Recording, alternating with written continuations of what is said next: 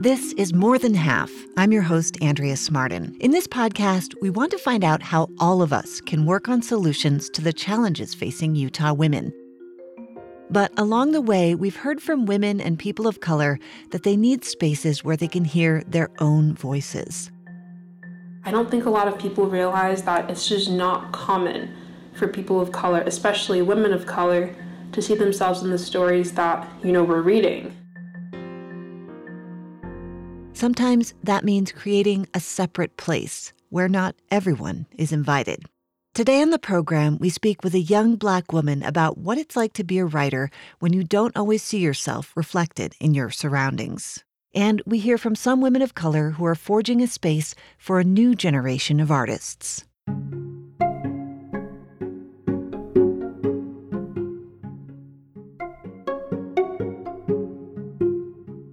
Madeka Varsella has a love for coming-of-age stories. I know I'm not a teenager anymore, I'm 20, but I still think they're important. I see myself in them. When you ask her about her role models, she'll tell you about authors. I love Jhumpa Lahiri because her writing really focuses on second-generation children of immigrants, and it's something I don't really see a lot in books. They don't really talk about the in-between, like the kids that are caught between both worlds. And so I think that's really interesting. But growing up as a second-generation Haitian American, it was hard to find books that she could see herself in. At least as a Black young woman, I know that there are lots of, or at least a decent amount of Black and female authors. I don't always see them being celebrated as much as other authors. And when books did have characters of color, they often lacked the depth she was looking for. I don't think people realize how often people of color are just caricatured.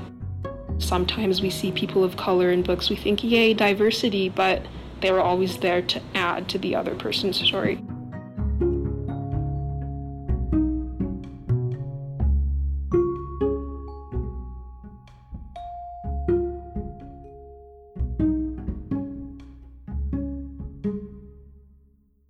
Madeka was born in New York but grew up in Edmonton, Canada. She moved to Utah County as a teenager, an area that's almost 90% white. Coming from a large, diverse city was a bit of a culture shock. I've had a lot of people tell me I'm their first Black friend, and I'm like, oh, yikes. Madeka is now a third-year English literature major at the University of Utah. In fact, she was on campus when we spoke with her.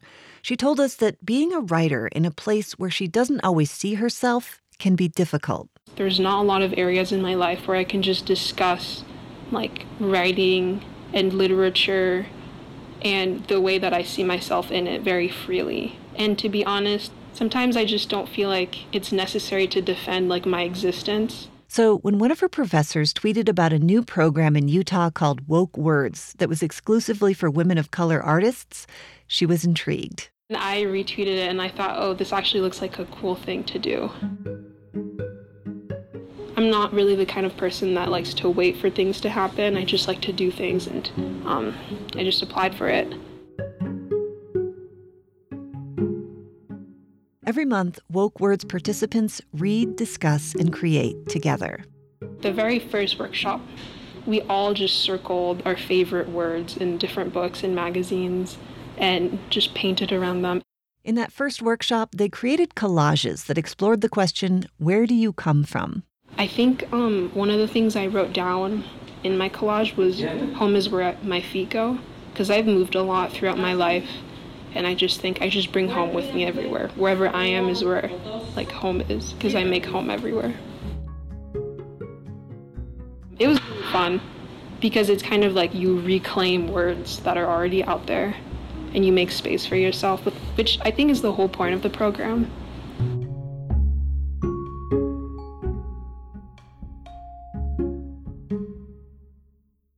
Mi-Young McFalls-Schwartz is the co-founder of Woke Words. She's a writer and Korean-American adoptee who grew up here in Utah. And like Madeka, she didn't have many role models that looked like her growing up. I grew up in an adopted family that was white, and I grew up with a sense of inferiority because I was a minority, and so I didn't have a whole lot of empowering connections that way. As an adult, Mi-young spent 11 years in New York City. She came back to Utah to help take care of her niece and nephew. She says Utah had changed a lot, but some things were still the same. I mean, within the first couple of months, I want to say that I moved back here, I had already had people coming up and saying, "Hello, do you speak English?" Or trying to speak Chinese to me and saying, "Oh, I'm just trying to practice." When Mi-young first started building the program, she got some pushback on creating the space exclusively for women of color. People saying, well, this shouldn't be just for people of color. This should be for everybody. But Mi-young says there already are a number of writing programs available to white men and women. So we have to carve out a space for people of color to be able to speak freely and speak outside of that narrative. She noticed that her niece and nephew were experiencing some of the same things she did growing up here. Her niece is half Korean and half Mexican, and one of the few people of color in her friend group. And she was really into reading and writing and didn't have any kind of community to do that with. And so I thought that I would like to try and create something like that. And so I think to be able to be validated in a group of other people of color where you're not made to feel like you stick out or have to fit into some kind of idea other people have of you is empowering and healing. But in Woke Words, the participants can explore topics that might not be as easy to talk about otherwise. They don't have to feel like they have to censor anything they're saying or feel like they have to explain everything about what is Black Lives Matter, what is, racial injustice, how do you feel, does this affect you? So being in that space, they don't have to provide those explanations. This also means that the participants don't have to explain the complexities of what it means to be both female, femme, or non-binary, and a person of color. Medeka points out that those pieces of her identity are hard to fully separate. I think feminism includes race, gender, sexuality, and even socioeconomic status. Medeka sees women's rights as only truly existing if they're intersectional. I do think that a lot of people who are part of the majority demographic sometimes just don't realize that people who share similar issues to them also on top of that have other issues.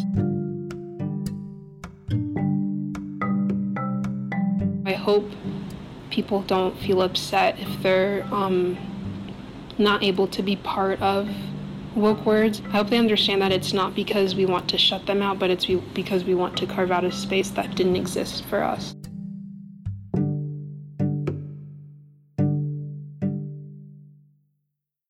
During the very first meeting of Woke Words in 2019, everyone shared a meal together and listened to the writer Chimamanda Ngozi Adichie's TED Talk. She talked about what she calls the danger of a single story.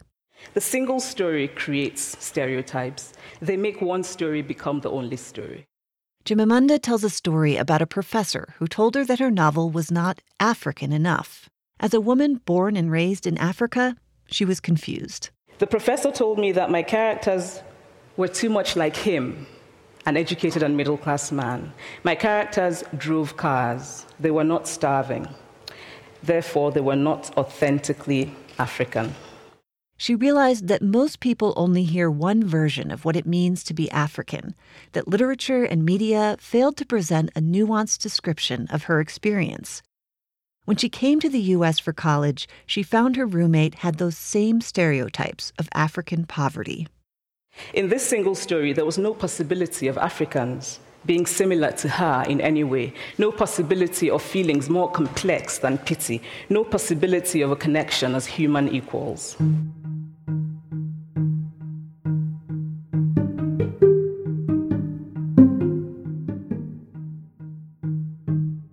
Mi-young says starting with Chimamanda's talk highlighted one of the program's core values. It's really important to be able to hear different perspectives and different stories. She points out that unless she took a class specifically about African American literature, U.S. literature typically came from white male authors. They took it as a given that the readers and the writers and the landscape were white. And so I think it's really important to focus on writers of color and to give young women of color that sort of space and that sort of exposure, especially at such a young age. So each month, Woke Words highlights a different female writer of color. Here's some of what they've read. I Am Not Your Perfect Mexican Daughter, Unfamiliar Fishes, Dark Matter, a century of speculative fiction from the African diaspora, Brown, White, Black, The Best We Could Do, Grand Union, If They Come For Us, The Shadow King, Lineage of Rain, and Sleeping with the Dictionary. Sarah May is the lead coordinator of the program and an artist and biracial Salvadorian American. For her, reading the words of authors of color allows participants to see themselves where they traditionally haven't. These books that we're reading in Woke Words are a reflection and illustrating my own experience, my thoughts, my dreams, and they pass their words and their vision onto us as we read. She sees the group as both safe and sacred, where participants can feel comfortable enough to be themselves without expectations put on them. When we walk in the white, heteropatriarchal world, we are seen as like the model minority, the refugee, the immigrant, that we're not just seen just as us, just as a person, a human being that lives and breathes and has blood pumping through their veins and a heart that aches. When we come into this space for Woke Words, all that gets left at the door. It's really magical. In Woke Words, Madeka says they get to read stories that don't just focus on the struggles of women of color, but highlight a range of experiences. It's just nice to read a story where, the Black character is happy, or, the Latinx or Asian character, isn't going through this super difficult racial hardship.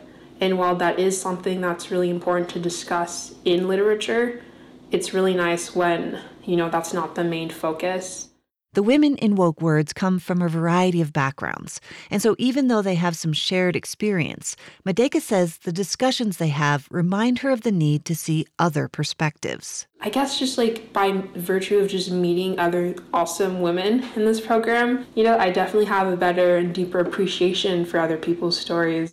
Madeka remembers when they read the work of Native writer Joy Harjo. She's the Poet Laureate of the United States. She's a pretty big deal. Together, they read Conflict Resolution for Holy Beings, which Madeka describes as a series of poems about the human experience. That's just poetry in general, but her poetry really speaks to me. The experiences and the scenarios she explains are so specific, and I think the specificity of it makes it so relatable. It really feels like when I read her poems that they touch me at my core.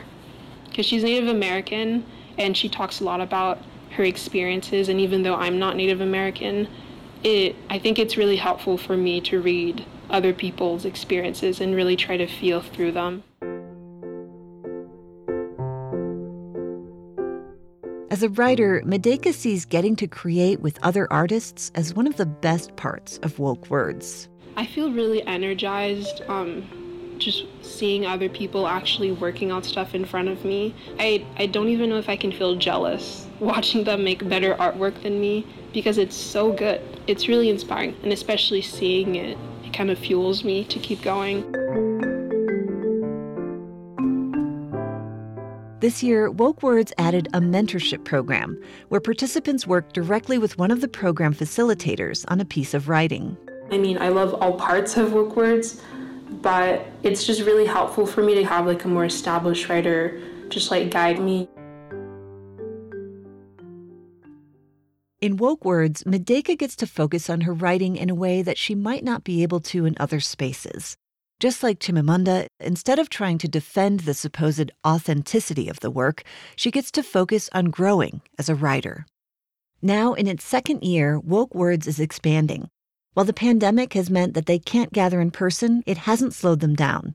Mi-young hopes the program can partner with schools and wants it to expand statewide. And participants' work will be featured at the Bountiful Davis Arts Center next spring. In addition to Woke Words, Madeka is one of 10 students chosen for the University of Utah novel writing program. She's writing a novel about a young Haitian American's search for identity.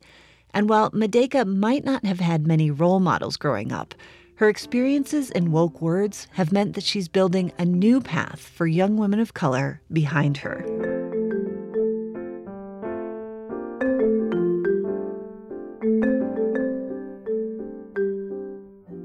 To learn more about Woke Words or see a full list of the authors mentioned in this episode, visit pbs.org/morethanhalf. This is a PBS Utah production. Subscribe wherever you get your podcasts, and please rate and review. Research, interviews, and production for this podcast by Alicia Rice and Ashley Swansong. Audio mixing by Will Montoya. The danger of a single-story audio courtesy of TED Talks. Join us next week as we talk with teens about how they're using comprehensive sex ed as a way to prevent sexual violence here in Utah. Aside from teen counsel, I couldn't really say that I had an adult who I could have these types of conversations with. I'm Andrea Smartin, and I hope you'll join us next time on More Than Half.